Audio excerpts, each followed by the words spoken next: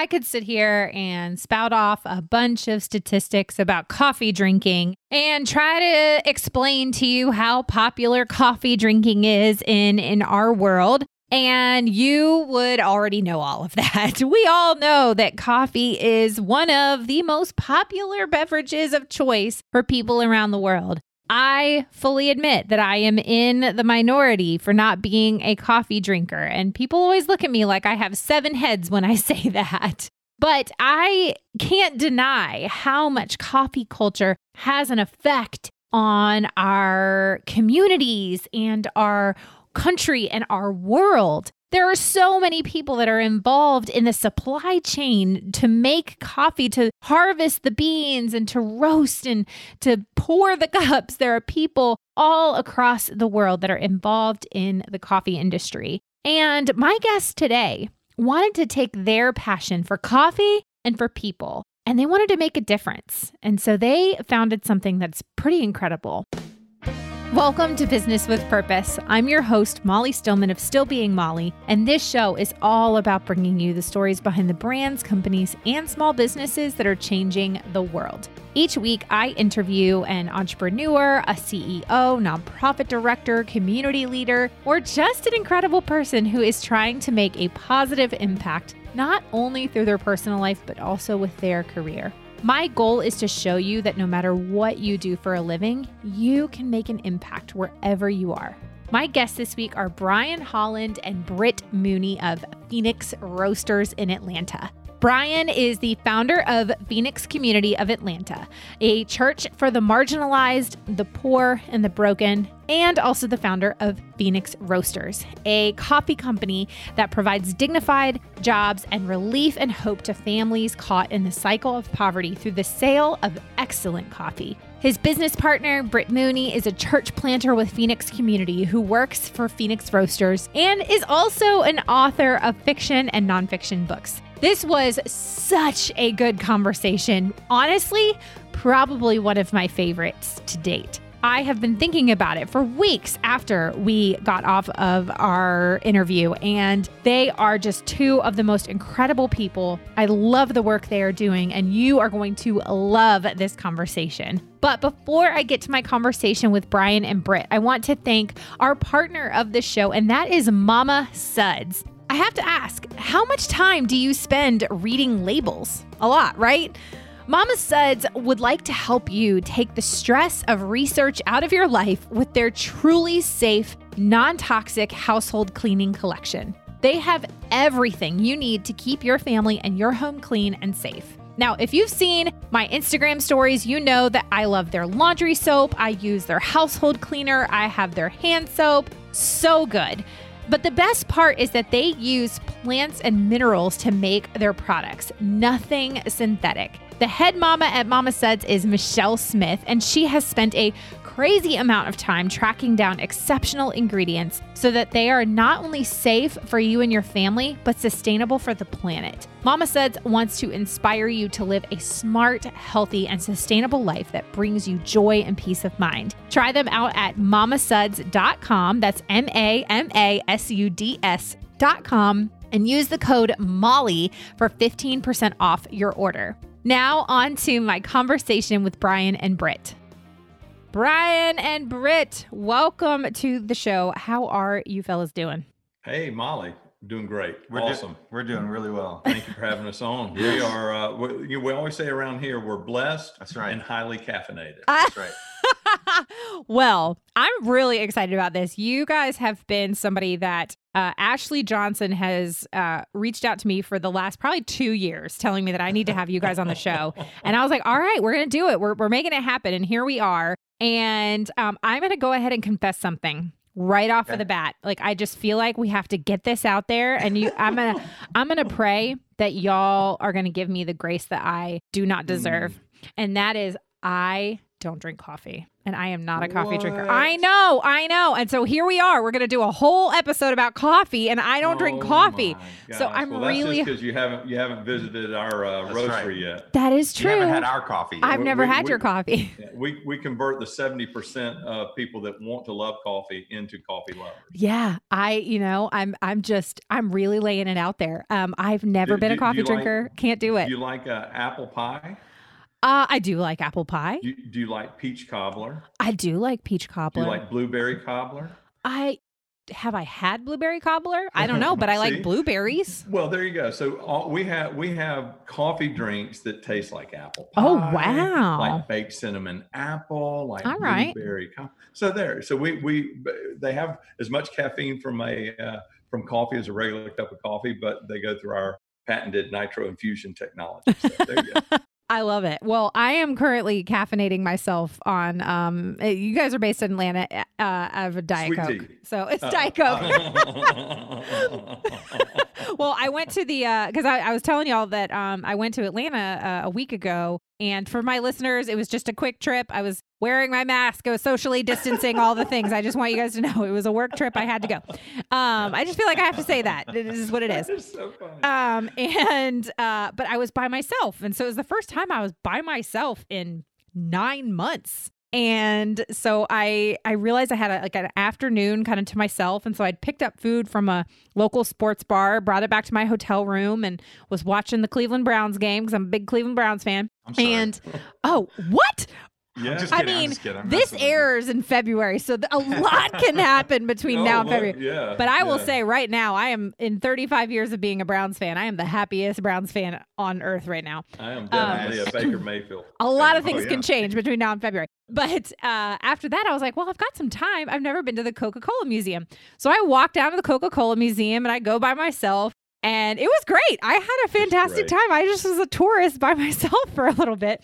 And then when I was leaving, I realized it was pitch black dark because I forget that the sun sets so early. So here I am in downtown Atlanta by myself.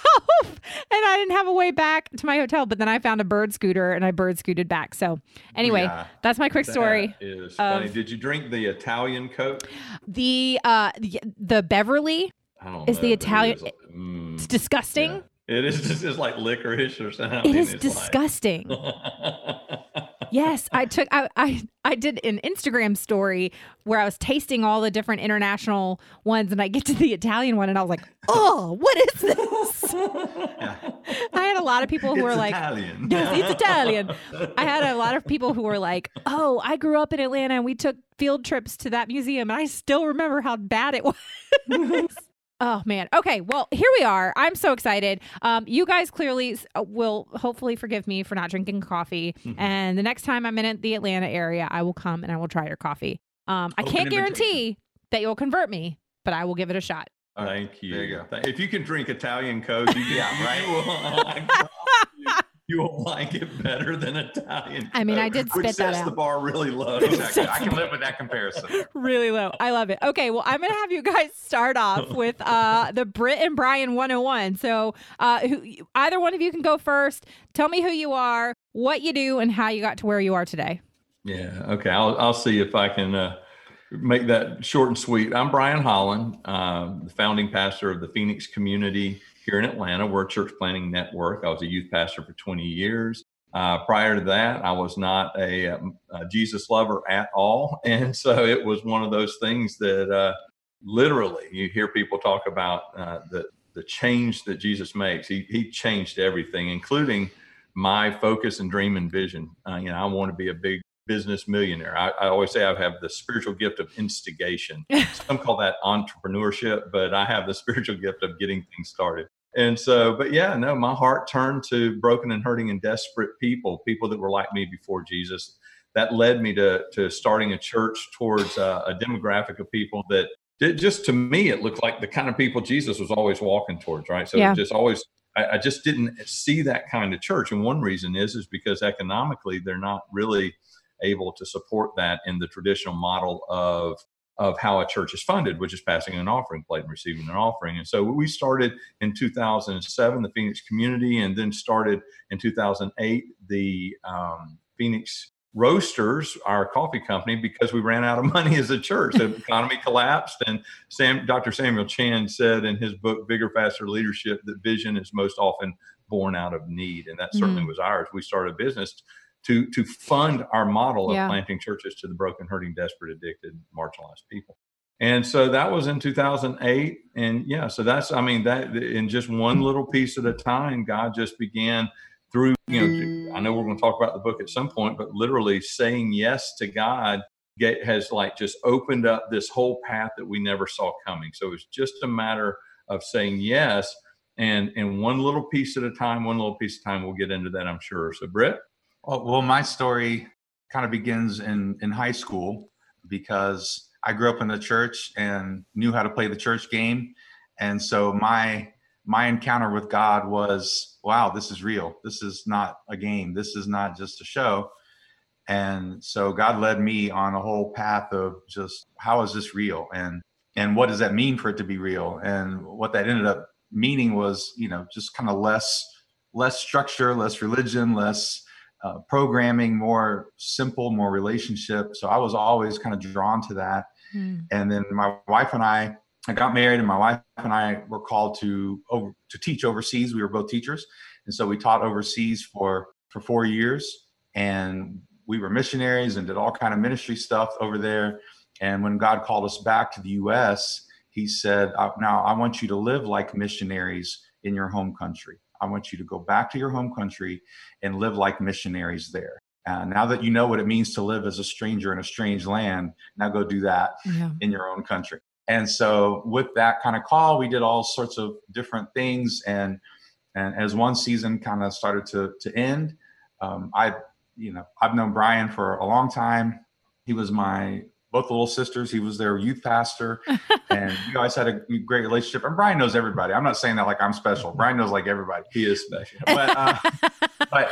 But I knew what he was doing with Phoenix. We had kept up with that, and my sister and my brother-in-law had led worship here for a while, and both sisters and both brothers. Both sisters and both brother-in-laws led worship, and so we were connected. And so when that sort of season of what my wife and I were doing at the time kind of came to an end, and we were looking around about what to do, we were like, well, the closest thing that we see that is in line with what we're called to is what Brian's doing. The whole bivocational thing, the whole relational thing, the whole, going to the broken and the hurting and reaching out was all stuff that we really connected with. And then, of course, just the stories that Brian has been telling for years. And now that we're a part of the stories, I have a background in writing. I've written novels and articles and blogs. So I ended up being the one who wrote the book about all these stories that people have told us and Brian for years. You got to write a book. These are some amazing stories. And so now here we are, and we're still living the dream, right? It is a dream. It really is. But it is, it's kind of one page at a time. I mean, we look back and there's a story there. Yeah. And when you walk with Lord, Proverbs 16:9 says, a man plans his steps, but the Lord directs his path, right? So for the longest time, all we could muster up enough energy for was one day, one step at a time. And then all of a sudden, Britt came along and his talents and gifts. Again, I'm an initiator, an instigator, a starter. But I said, Britt, if you don't write it, it'll never get written. Everybody says we got to write it. So, well, there's a lot that I want to unpack there, but real quick, because we haven't said that yet. So you wrote a book. What's it called? How can people get it? We're going to throw that out there right off the bat. Okay, sure. The book is called Say Yes: How God-Sized Dreams Take Flight. And the whole purpose of the book, as we started to tell our story, we didn't just want to tell our story, because we believe everyone is invited into God's story. Right.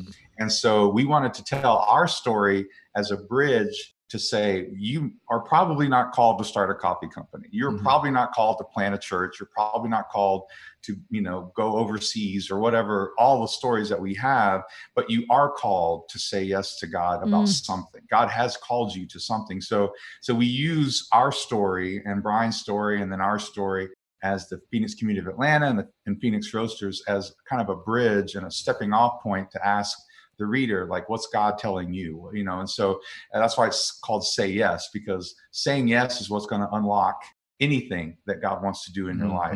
That's what's going to unlock the joy, the peace, the excitement, the danger, the risk. Like, it's going to unlock a lot of things. And so we kind of unpack that throughout the book, using our story as an example. So here's a question. If you knew, if you had a choice of going down a path where you knew every single step along the way and where it was going to definitely end, yet God was not going to be with you, or you had a choice of going down a path where you weren't sure what tomorrow would bring and you weren't sure exactly what it would look like, but you knew that God was going to be with you, which would you choose, right? So it's kind of an interesting riddle. Like, my control issue is, well, I want to know where it's going to end. I want to know where it's going to go. I want to know how I'm going to get there. I want to know this, that, and the other. And people are like, wow, you got the coolest story. You got church and coffee and you got, oh man, that's so. And I'm like, man, I didn't get into this to get into coffee. I didn't get into this to know that the plight of the coffee farmer. And now more than ever with the COVID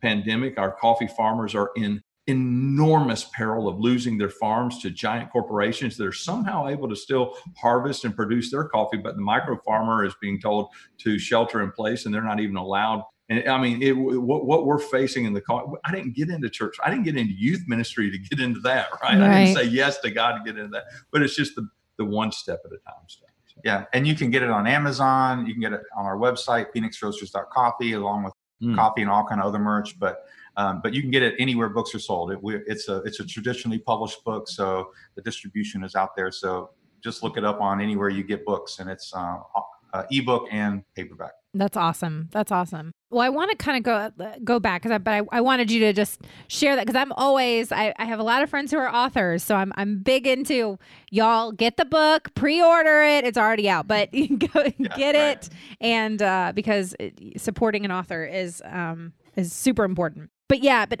I there's a couple things I want to unpack there in both of your stories that I really, really just personally connected with. And Brian, I too did not grow up a Christian. And so I didn't become a Christian until I was 25. And so I very much connect with that part of your story, because that is a big part of my heart is I say this all the time. I'm like, look, y'all, if God can do it for me, like he can do it for anybody, because I was as far from the Lord as you can get. And he transformed everything for me. And I look at who I was 10 years ago versus who I am now, and it's two completely different people. I'm still, that's like why my blog is called Still Being Molly. I'm still me. I'm still the person God created me to be. I'm just actually walking in that calling and in that purpose now. And where I wasn't before, I was trying to do my own thing. I was like, I'm fine. I don't need any help. I don't need God. Which God's like, that's hilarious. You're adorable. And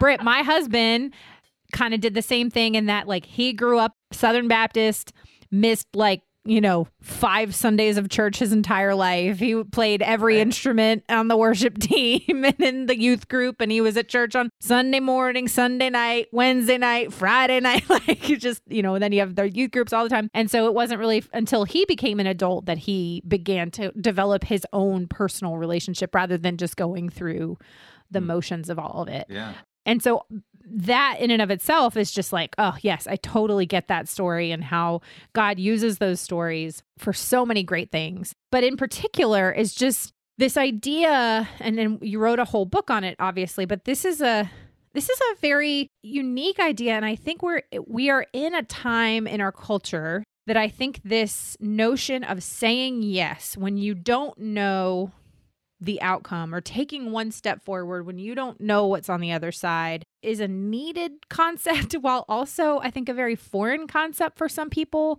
And I'm doing a study right now this year. I'm in Bible Study Fellowship, BSF, for people that don't know what that is. And we're going through the book of Genesis. And for the past 2 months, month and a half, we've been just slowly chugging through Abraham's story. And when you're really taking that time to slow down and marinate in scripture, there's so many things that just, you can read the same story 50 times and all of a sudden you're like, I've never noticed that. But man, if Abraham's story is not the epitome of the saying yes when you have absolutely no idea what's going to happen, or realizing that you cannot possibly do on your own this thing that God has called you to, I don't know what is. Yeah, here's the thing about Abraham. Remember, Abraham is the father of our faith. Mm-hmm. That's what the Bible calls. He's the father of faith. And the New Testament always refers back to Abraham and his faith. So Abraham was told two things. Number one, Abraham was told, if you go, I'll bless you. Right. But I won't tell you exactly where you're going. Right. Until you get there. And that's the same thing we're told. We're told, if you say yes, you'll be blessed. Yep. I just won't tell you exactly where or how. All you've got is this first step. That's all you've got. And so that was exactly our leadership team, because we had come to the place where in 2008 that we were either going to shut down the dream of helping the Phoenix people, the broken and hurting, those that are burned up and need to rise up out of the ashes. That's why we have the name, the Phoenix Community. That's why we have the name Phoenix Roasters. It's the specific demographic of people. Jesus was always attracted to the people that were on the verge of exploding out of death into life. Yeah. And so, we're sitting in our leadership team and we're like, look, the traditional model of funding a church doesn't work on a good day at Phoenix, but all the people in churches that were supporting us because they believed in our model, now they can't afford to support us either. Yeah.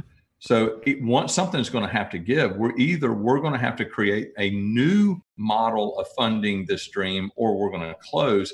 And so we committed to all week long digging through scripture to see what God was up to. And what was ironic was when we came back the next week, we landed on Genesis 12 as our permission to start a business. And we said, okay, so what is the deal with Genesis 12:1? Well, Terah was on his way to Canaan when he stopped. That was the end of Genesis 11 and Genesis 12:1. So God told Abraham to get up and go to the land God would show him. We interpreted that as God's permission to start a business that supported the planting of not just one church, but many churches. Yeah. And we said, okay, so what business? And we went back to Genesis 12:1 and we said, I don't know. It doesn't say in Genesis 12:1 what business. It says just walk faithfully and God will be with you. But it did say something at the end of chapter 11, and that is that Terah was on his way to Canaan when he stopped. And so it's ironic that Abraham pointed his caravan in the way of his father's dream. Mm-hmm. Well, my parents love coffee. And so we just began thinking about businesses that bring people together. You got the beer industry, you make a social contract with somebody when you say, hey, let's grab a beer. Yeah. Britt, let's go grab a beer. And Britt says, yes, then we've made an hour-long social contract. So cigars, okay, grab a cigar. Well, that means you're probably into it for an hour and a half. Or coffee. Well, the monks were brewing the best beer. We're not cool enough for a cigar church. And so we ended up with coffee. And and it was just a great thing. We didn't know what it looked like. And we just kept saying yes, kept saying yes. Yeah. Oh, man, that's amazing. Now, so I love kind of that origin story. And yeah, I'm telling you, man, scripture is just rich and it has so many different layers that just you can keep peeling them away and they will just keep coming. And it's so almost like it's alive. It's almost like it's a living, breathing thing. It's almost like that this 2,000 plus year old thing is still, relevant today. It's amazing. Right. So, obviously you continued to say yes, you were listening to God and you were kind of, conferencing with each other, kind of trying to figure out what you were going to do. You're like, okay, we're going to do coffee. What was the next step and how did you begin to figure out what was that next thing that you needed to say yes to? Well, we had a guy on our leadership team that kept saying these foreign words to us. What if we were a marketplace church? What if we were a marketplace church? And I had no idea. I was a youth pastor for 20 years in the Southern Baptist Church. And I didn't know what that meant, marketplace church. And he's like, well, to Britt's point, it's kind of like an international model, right? Where you have a business that's a real business. If you're a credible missionary, you have a real business, not a fake business, that's actually helping the community and helping fund the advancement of the gospel. Well, so we start praying about marketplace church, and we start thinking, well, it'd be kind of cool to do like coffee shops instead of churches. And that was back in 2008, coffee shops. And then the economy, just starts getting further and further. We start looking at it, and it's just further and further from being able to open a coffee shop. We couldn't get a loan. There was just no money. It was residential, then it was commercial that collapsed. And so in 2008, I was driving down the road about to deliver paychecks to my two co-pastors who had signed on before the collapse of the market. And at this point, we were getting paid once a month. We would pay all of our bills, and then we would split whatever was left over. In this particular case, as I'm driving down the road, I'm going to deliver 2 monthly paychecks to 2 full-time pastors for less than $1 an hour. And I was broken. I was driving between a Waffle House and a Home Depot, and I just screamed out, God, do you want me to work at Waffle House? I'll do anything. And he said, no, because you'll work all night and you'll do church during the day and you'll ignore your family. And so I looked at Home Depot. I said, you want me to work at Home Depot then? I'll do anything. And I felt like the Lord said, no, you'll work all day, you'll do church all night, and you'll ignore your family. I said, then what do you want from me? And then I heard, I unmistakably, probably not audibly, though I was the only one in the car, so I can't confirm that. But it was unmistakably, I heard God say, it's not in the shop, it's in the bean. And so I pulled over in the Home Depot parking lot. I pulled out a napkin and a pen, which I do a lot of my best note taking on a napkin and a pen. It's true. I'm telling you. Yeah. And I said, Lord, I have no idea what that means. You're going to have to explain that to me. And on that piece of napkin, I drew 3 pictures. I drew a picture of the state of Georgia and a star in Atlanta. I drew a country in the shape of an upside down triangle, and I put a V in there like Venezuela.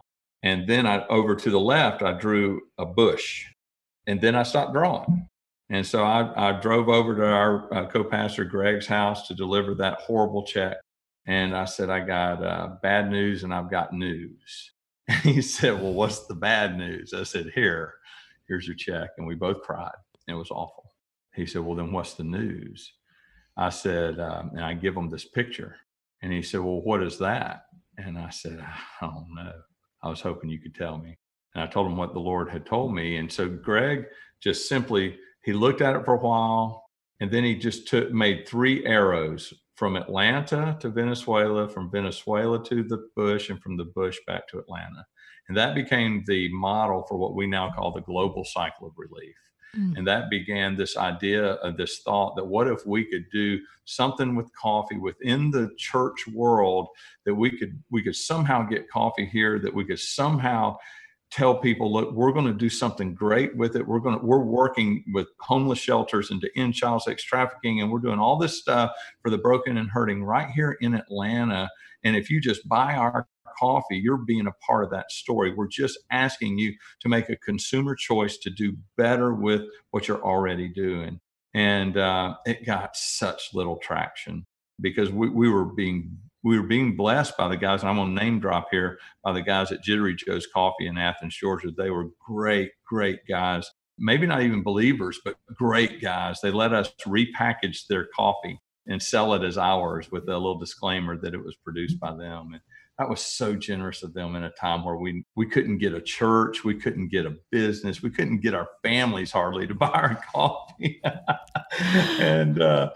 And it was, but it was what we started with. And then we started doing fundraisers, and then we started roasting in 2010, an incredible story we may or may not have time for, but it's in the book. It is in the book. The story of how we started roasting our own coffee, and how we met the #1 Latino roaster in the world, who God gave a vision that he would make us America's #1 roaster. It just goes on and on. Well, you're going to have to tell me the story now. So do it. Which one? So the roaster story? Yeah, do it. Tell the roaster story. Oh man. So 2008, like I said, it's not in the shop, it's in the bean. And so we start repackaging others, and it didn't take us long to figure out that there's no money in repackaging somebody else's beans. The margins are too small, the work is too hard, plus we're full-time pastors. And oh, by the way, when you allow broken and hurting and desperate people to be openly broken and hurting and desperate in church, which is not a value in the traditional church, when you allow that, it's opening Pandora's box. Yeah. There's a minister to congregate algorithm that I had never noticed before, but it's basically one minister can handle about 500 people, because at any given time, less than 3% of their congregants are openly in crisis, because it's the worst case scenario when a church member's mess gets thrown into the public, right? And so anyway, so here we had all these broken and hurting and desperate people being openly broken, and we're tattered and we're scrambling. We realized we needed a better business model, and we were going to have to learn to roast our own coffee. But none of us knew how to roast, and so our leadership team was like, "Well, what do you need?" And so we commissioned Greg, the same guy that interpreted the picture, to go out and find the roaster that we needed. And so he comes back and he presents to the team this $30,000 German engineered roaster, less than 1,000 in the world. And we said, "Why this roaster, Greg?" And he says, "Because the reviews on it say that it works like a cement outhouse." And he says, "I'm from South Alabama and I understand what that means." I said, "Well, what does it mean?" He says, "Well, it's easy to operate and hard to break." And I said, "Oh, I like it, but $30,000." And so I said to the team, I said, "Should we go get a bank loan?" They're like, "Well, Pastor, what if we prayed?" And I'm like, "Yeah, okay, right. Let's pray." And so, "Dear Lord, help us get a roaster," right? And so the next week, I was like, "Anybody heard anything?" No. The next week, "Anybody heard anything?" Next month, "Anybody heard anything?" No. Let's keep praying.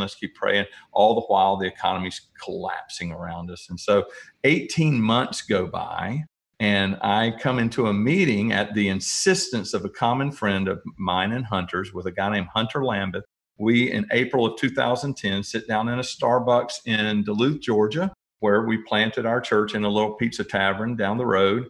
And so we sit down together at the insistence. We've been doing coffee not really successfully, but at least diligently, we've been doing coffee for 18 months. And anyway, he says, we sit down and Hunter's like, "Hey man, how you doing? What you doing with coffee?" I'm like, "Oh my gosh, I ain't doing much with coffee." And like, total failure. And I had heard he was like jamming with coffee.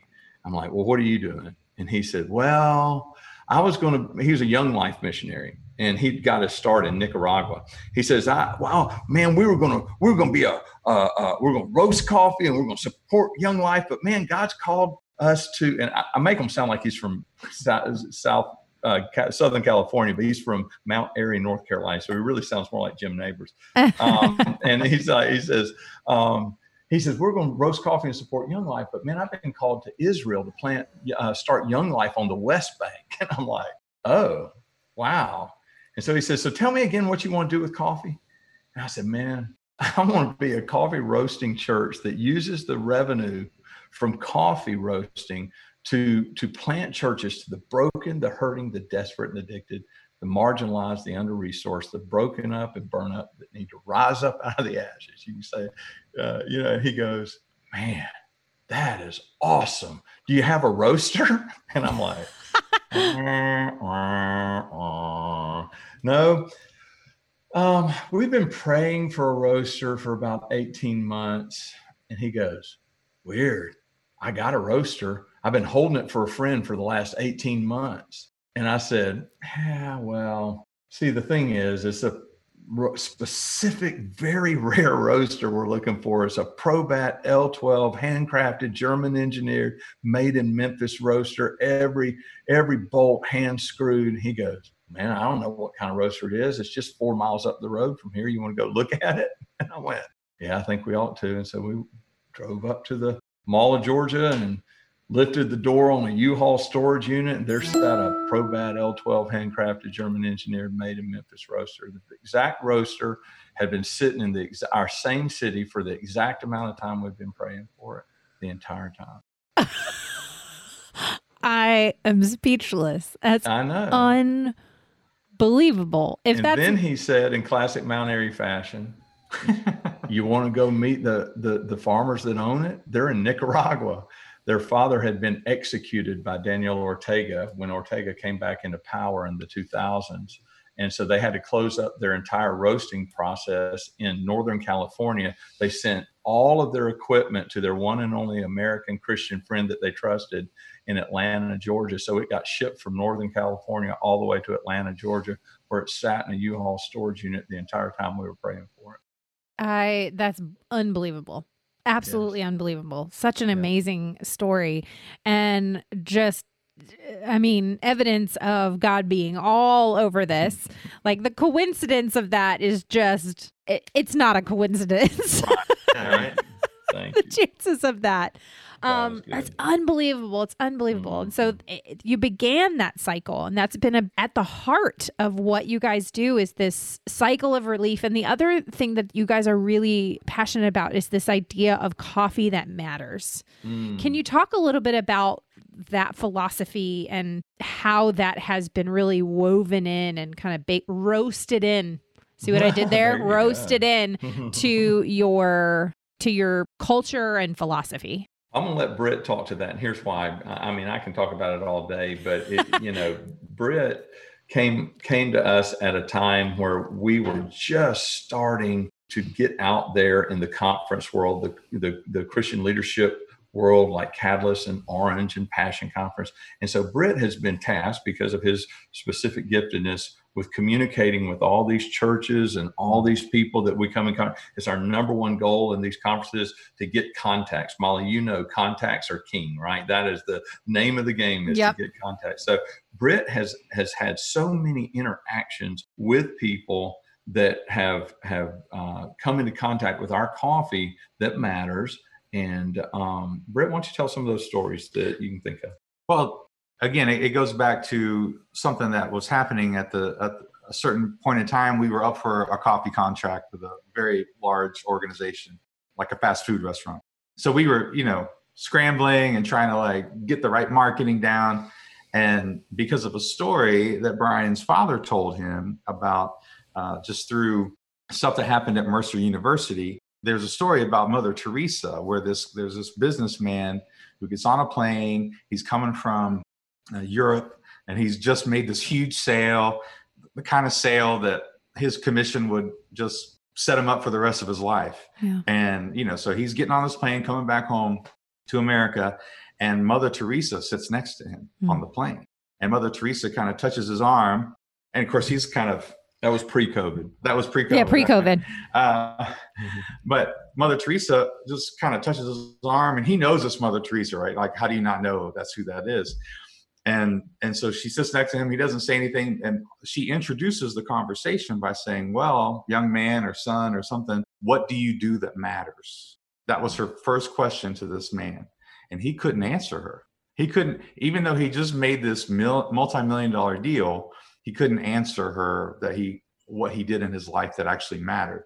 And it totally changed his life, because he comes back to America, and because of his contact somewhere with Mercer University, President of Mercer, he starts this Mercer on Mission project, where he took students at the college and took their skills, and if they were in medicine or whatever, they did medical things or whatever their skills were, he would use that somewhere in the world to help with missions, right? So Brian took that idea and he says, well, people want to matter. People want to do things that matter. And this gives us purpose. It gives us meaning, and gives our life meaning. And so he came up with Coffee That Matters. And so when we say Coffee That Matters, it's really a pretty genius thing to say, because we put it on everything, and people will invariably ask, how does it matter? You say, and something I started saying at conferences, I was like, just so you know, all we have today is amazing coffee that's changing the world. That's all we have to give you. And then they'll look at me and they go, well, how is it changing the world? Which I find interesting, because they don't say, well, how is it amazing coffee? What they say is, how is it changing the world? That's what they really want to know. And then you can start to say, well, we pay our farmers directly. And there's all kinds of stories, like Brian was saying, that from these guys. And then when I got involved, there's just one step after another where God led us into ways for it to matter. Mm-hmm. And that's one thing that happens when you let God tell your story. When you enter God's story, he's going to lead you into things that matter, Mm. Yep. not just to you, but to others. He's going to lead you into things because he loves everybody, and he loves everybody equally, from the top to the bottom. And there's no top to the bottom to him, by the way. It's just all, he just loves everybody. Mm. And so he's going to lead you into things that matter. And so when we talk about our relationship with our farmers, I was in Boston at a Coffee is Mission conference. So they had the specialty coffee expo in Boston a year or two ago in the spring. And Wes Patterson, our roaster, he and I went, and we go to this Coffee is Mission conference that was the day before. And they had this panel of these bigger name than us, missional coffee guys up there. And they're on this panel, and they're having a panel, and they're discussing. And at one point, they start asking this question. They said, well, we know we're giving a good price for the coffee, but how do we know what they're doing with that money? How do we know that they're actually using that money for something good? And I look across the room at Wes, because we try to network around, so I look across the room at Wes, like, because this is the only coffee company I've ever known. Like I am not an expert, in coffee companies. And I just raised my hand and I said, well, have you gone and visited them? Have you got on a plane and just go stayed with them? And because for me, that seemed like a no brainer. And so the fact that we have such deep relationship with our farmers, our farmers are our family. And so we choose to do business with indigenous farmers, yes. not American. Yeah. And so we deal with them directly. And how does the coffee matter? Well, we pay our farmers, because we deal with them directly. We pay them 10 to 20 times more than they would normally get. And that means they get to pay their workers 3 to 4 times than they would normally get, which cuts down on transiency, which cuts down on broken families, which helps with medication and education. Yeah, increases. We've seen the grade level completion rise from 3rd grade on average to now we're seeing children in the villages where we do we have coffee farmers doing business and planting churches. We're seeing kids graduate high school that in 2012 they'd never had somebody go past middle school. Wow. And so we're seeing the average grade completion raised by up to 6 to 7 grades. Yeah. And so some people say, well, how does it matter? Like, we've got all these things, and one of our farmers supports somewhere in the neighborhood of 89 missionaries, all Latino over, missionaries going into the most gospel hostile countries in the world. And and then of course we get the coffee here, and when we sell the coffee, we deal with the homeless in the Atlanta mission, people who deal with homelessness. We deal in addiction and sex trafficking. We have all these things that we give to. We don't give to sex trafficking. Transitional housing for single mothers. I know what you mean. Well, ironically though, we just our 5th church plant in Athens, Georgia, just took over when they were looking for a place to plant their church, they came across an old, shady, really, really shady former porn and adult novelties store. And so we ended up taking that and redeeming it and making it the Phoenix community of Athens, Georgia, which is, I'm a Georgia Tech fan, so I can't think of a more godless place in the world than Athens, Georgia. Yes. Oh man, that's absolutely incredible. I mean, just to know all the deep, the intricacies and the way that you're impacting both farmers abroad in addition to your local communities, that's huge. And that really does, I love that story of just, you have this big coffee company that's like, well, how do we know? And it's like, what? Just, have you been there? Have you asked them? Like, they didn't answer me, by the way. I just want to say they looked at me like, what do you mean? Like, what are you talking about? And like I said, I thought that was normal. Like again, this is normal to me. Yeah. Right. Because you're doing work that matters and business that matters. And that's one of those philosophies too, that, is very counterculture. And actually there's a coffee place around here called like a coffee shop called Counterculture Coffee. So I'm like, wow. But just thinking about like, that is like your philosophy, and everything you're doing with Phoenix is so counterculture but in the way that business should be done, because you're impacting not only your supply chain, you're impacting your local community and the people that you hire there, in addition to the people that you're impacting through your customers and how that has this kind of drop in the bucket ripple effect or drop in the pond or ocean, whatever it is, you know what I mean? And how it just continues to grow and to, I use this analogy all the time because it's never been more relevant, but just this idea of, this is your loaves and fish.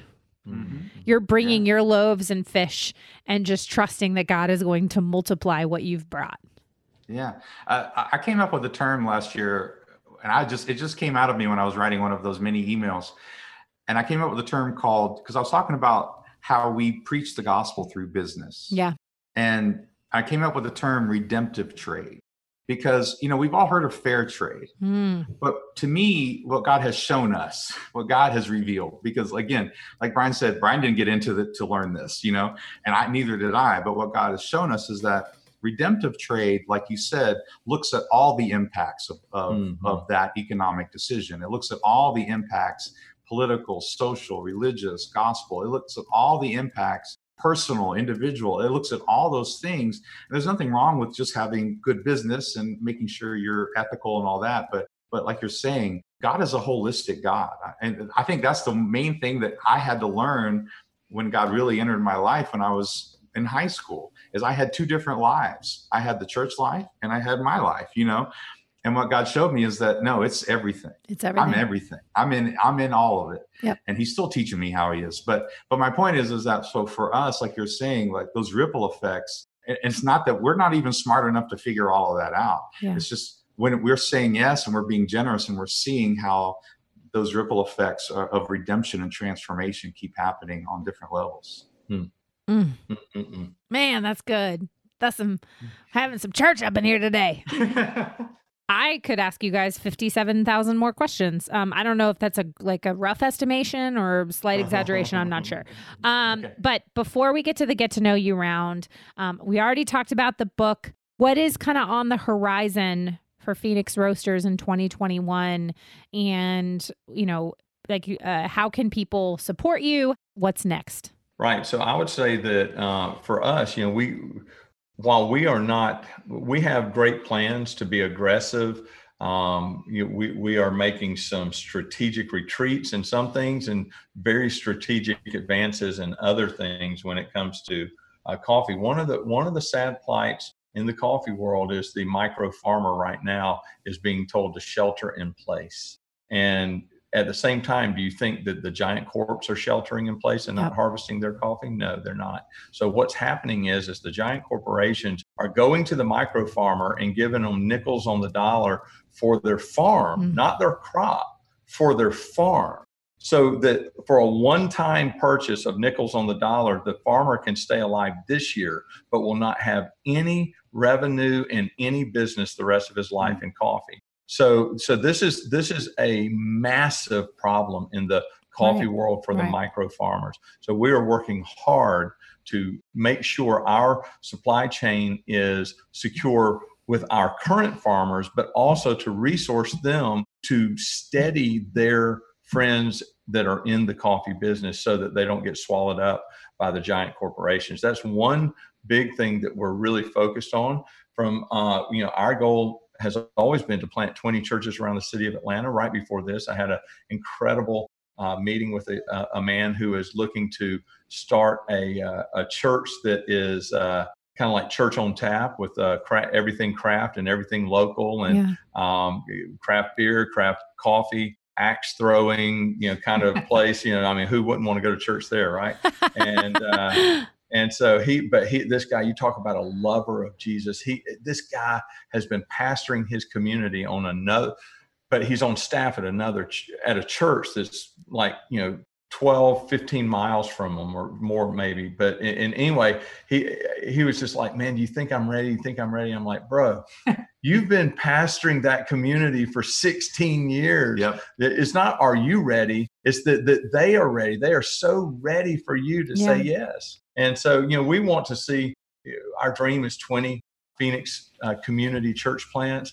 I told somebody recently, they asked me, how will I know I'm successful in what I've set out to do? I said, when I become a grand pastor. a grand pastor, when one of the churches that we plants another church, because that's what we've been called to, is to make disciples that make disciples that make disciples. We've not been called to make church members. We've not been called to be cul-de-sacs. We've been called to be merge ramps. And that's what we want to be. We don't want to be a cul-de-sac. That's what the American church is a cul-de-sac where everybody dead ends. We want to be a merge ramp. We want you to be a conduit. And that's what church plants ought to be, at least Phoenix community church plants ought to be. And so, so that's what's on the horizon for us. Yeah, we've got 2 patents on this nitrogen infusion technology. We've got incredible stories of how God's at work with that. We're having to defend it all the time and legally, because people are trying to steal it all the time. And that's kind of a bummer. But we're seeing, like I told you earlier, only 30% of people born after 1981, millennials and beyond, only 30% of that group claims to love coffee, but 100% of those born after 1981 claim coffee culture as their culture. They love the coffee culture. They just don't have a coffee drink they love. And so that's what our nitro infusion coffee craft beverages, and that's what it's all about. So we're looking at canning, and mass distribution would be awesome. So you can pray for us about that. Yeah. Yeah. Well, like I said, I'm the weird one. All my friends drink coffee because everybody's always like, you want to go meet for coffee? And I'm like, can I bring my Diet Coke? So I'm the weird one. And I mean, I identify more as a Zennial.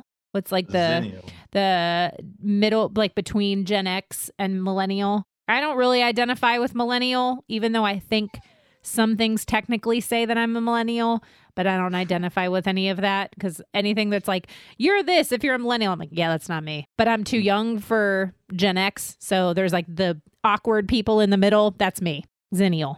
So you're a Millennial with an old soul. Something like that. Well, because like I'm the generation that, grew up with, we didn't have internet. We had a rotary phone. I didn't get internet till middle school. And we had a rotary phone, and I mean all that kind of stuff. Like I had a pager. That was I know. I remember getting cable in high school, or maybe when I went off to college, my mom got my dad cable for Christmas one time. Yeah. Yeah. So, I mean, I don't remember when we got cable, but it was not, I mean, you had to, if you wanted to change a channel, guess what you did? You got up from the couch and you walked up to the TV. That's what younger brothers and sisters are for. Yeah. And you had to turn the knob. I was the remote. Yeah, exactly. I was the remote. That's exactly. Thank you. My dad was like, turn it, and he would channel surf with me. Yeah. Okay, turn it to 5. Okay, turn it back to 8. Yeah. I mean, that was my job. Yeah, I know. And then when you have when we did have internet and it was the dial up and I tell my children all the time, I'm like, y'all don't know the sound that came out of your computer. Oh yeah. When it and then you would take. Don't edit that out. I know. Yeah. You'd take 15 and a half minutes to get on to AOL, and then it'd be like, you've got mail. And then mom would pick up the phone and then kick you off the internet. I'm like, oh, right. This is not even worth it. Downloading a picture that would take, they would download that picture and it would go. I mean, it would go really slow. And then your mom would pick up the phone in the middle and you're like, oh, I almost had the picture. I know. Oh man. And then you have floppy disks that were like, they fit like a document and a half on them. These massive disks that were like 4 megabytes. The first digital camera I ever had took a floppy disk. Yes. See? Okay. See, we went off on a tangent, but it's whatever. It's fine. Okay. So I'm going to have all of that information as far as how to connect with you guys and find out more in the show notes for the listeners. But now, before we go, this is the point of the show where I just get to ask a couple fun to get to know you questions. I'm going to kind of go back and forth. So, we're just going to do it. It's going to be fun. All right. Yeah. Question number 1. This is going to be for Brian. Brian, of all of your pet peeves, which one is the strangest? Hard swallowers. People that swallow hard next to me I get like nothing turns my stomach more and makes me want to vomit in their lap than somebody that goes when they drink. It is awful. It is the worst. Sorry. sorry. I might choke on my. Oh, Do not hard swallow around me. I won't. That's really funny. I like it. That is a strange one, but I like it. I can respect that. Okay, Britt, what is something I would never guess about you? Never guess about me. Maybe that I used to have long hair and I was in a heavy metal Christian band in high school. Maybe that. There's probably a lot in there. What was the band? Musicals? I don't know. There's a lot in there. I'm weird. What was the band called? Well, yeah, we were like perpetually without a name because we could never find one we liked. We were like Culture Shock, and we were all kind of names, man. The Reflections was one. Reflections? When you say it with a monster truck tone, I it sounds know, really I'm like, good. Reflections. No, On Sunday. Yeah. So I mean, Culture Shock was the one that we actually played out with every now and then, but no, it was we could never find a cool name. I'm not saying that's why we. I'm not saying that's why we didn't make it. I'm just saying we had bad names. We had bad horrible names. I mean, the fact that you tried to name a Christian heavy metal band Reflections. That's what people kept saying. They're like, that sounds like a Motown group from the 60s. And I'm not a heavy metal band. I was like, okay, yeah. No. Oh my gosh. I'm actually crying. I have tears like streaming down my face right now. That is hilarious. Oh man. Oh, okay. I'm gonna gather myself. That was really funny. Okay. Okay. Oh, get it together, Molly. All right. Brian, if you were a professional athlete, what would your walk-up song be? Goodness. That song that just gets you hyped up. I am not musical by any stretch. I mean, I guess just in honor of my son, and we was talking about throwing up. We had this weird obsession when he was growing up with watching movies with great puking scenes, and Problem Child 2, and one of the absolute best puking scenes in all of theater is Here Comes the Boom. Yep. And that movie, and so that song, Here Comes the Boom, sticks in my mind because, you got this great story in that about the teacher that goes into MMA. And what was the actor's name that was in King of Queens? Kevin something, right? Kevin James. Kevin James. He did an amazing job. And Henry Winkler was the teacher, the music teacher. And so I guess Here Comes the Boom in honor of my son. That's a good one. Great, I love great. it. That's a fantastic answer. Oh man. Okay, Britt. We were getting a little nostalgic, so this is gonna, we're gonna kind of tap into that. What was your favorite show to watch growing up? Oh my gosh. Depends on the era. There was the Tomorrow People when I was young. Tomorrow People. It was a Brian's BBC. It was a BBC sci-fi show that my mother to this day hates. My mother to this day will be like, that was the worst show ever, but you would watch it over and over. That and G.I. Joe. G.I. Joe was when I got a little older and there was G.I. Joe. It was G.I. Joe every afternoon. Yeah. I think all parents have that one show that their kids love that you're like, why? Why do you like this show? I don't understand. Yeah. Because my kids are 7 and 4. Almost 5. My son's almost 5, and they definitely have a couple shows that they just love. And I'm like, this is the dumbest show. I mean, it's nothing bad about it. Like, it's just a kid's show, but I don't understand. Like, I don't understand the allure. Like, they are obsessed with this show called Bluey. And I know a couple of my friends whose kids are also obsessed with it. It's on Disney. It's on the Disney Channel, but it's actually an Australian show. And it's like an Australian animated show. And I can't do an Australian accent, but, it's like, Bluey. And I don't know. All the characters have Australian accents. They love it. They crack up. They'll watch it and just belly laugh. And I'll just be like, I don't understand. What is this? what is just like some animated dogs and, speaking in Australian accents? I don't understand. Anyway, so I empathize with your mother because we've all got it. Now that I've seen it when I'm older, because, you get older, you're like, oh my gosh, I can download it, whatever. I can find it somewhere on YouTube or something. And then you watch it when you're an adult, you're like, oh my God, my mother was right. This thing is horrible. Why did I like It's called Tomorrow People. Tomorrow People. I love it. Brian's like, what in the world? They were the next level. I could explain the whole thing, but it's not important. Oh my goodness. But it is personal. But it is personal. I like it. No, I am here for it. Okay. My last question is for both of you.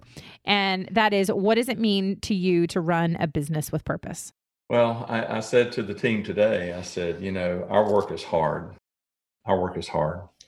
But God has created us to accomplish great things, but he's also designed us to overcome hard things. And our work is hard, but by golly, there is nobody. There's nobody. We've never had anybody leave, right? It's a weird thing. We've never had anybody that came along to our group leave. That was full time. That was kind of like, wow, that's awesome. And so, and so there's nobody I would rather accomplish great and hard things with than the team that I'm with. And so it means everything to me. And to be fair, all of our wives have sacrificed incredibly for us to do this. Yep. And none more than my own sweet Jenny. So she's an incredible person. She's a very smart person.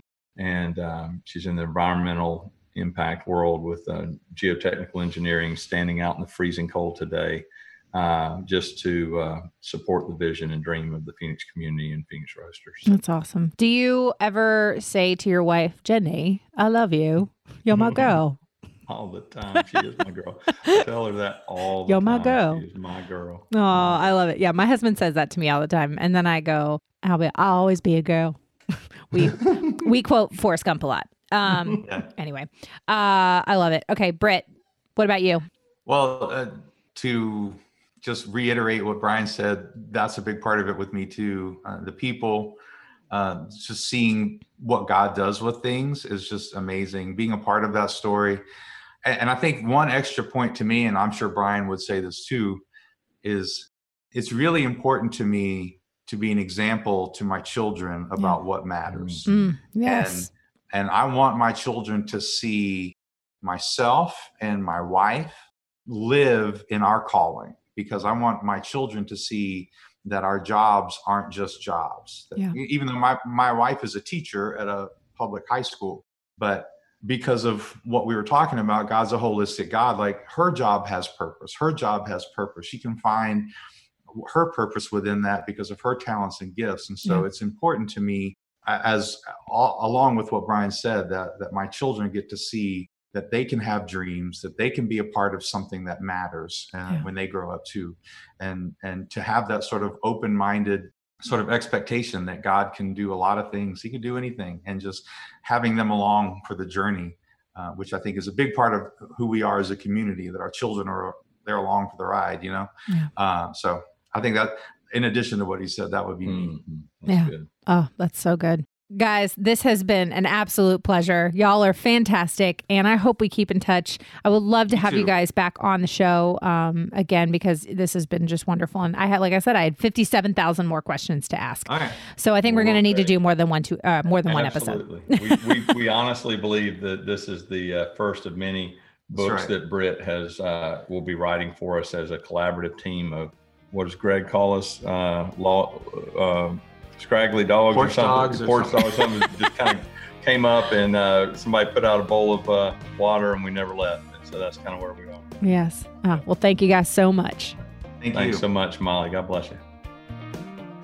Okay, friend, I'd love to know what you loved about this episode or something that you learned. If you do, let me know on social media. You can find me at Still Being Molly or at Business with Purpose Podcast on Instagram or Facebook. And don't forget to use the hashtag Business with Purpose Podcast. And another thank you to our partner of the show, Mama Suds. Don't forget to use the code MOLLY for 15% off and shop at mamasuds.com. Thanks so much for listening to this week's episode. If you're a first-time listener, welcome. Be sure to check out the archives for past shows featuring incredible entrepreneurs and business owners who are literally changing the world with their businesses. And if you're a regular listener of the show, thank you for tuning in week and week out, and thank you for your support. Be sure to head on over to Apple Podcasts, Spotify, Google Play, Radio Public, or wherever you listen to podcasts, and click the subscribe or follow button to make sure you never miss a new episode of the show. And while you're there, would you mind taking a moment to leave a review? Leaving a review helps to show me what you're liking and how the show is personally impacting you. This show is produced by the incredible team at Third Wheel Media. Thank you so much for listening, and go do something good with purpose on purpose.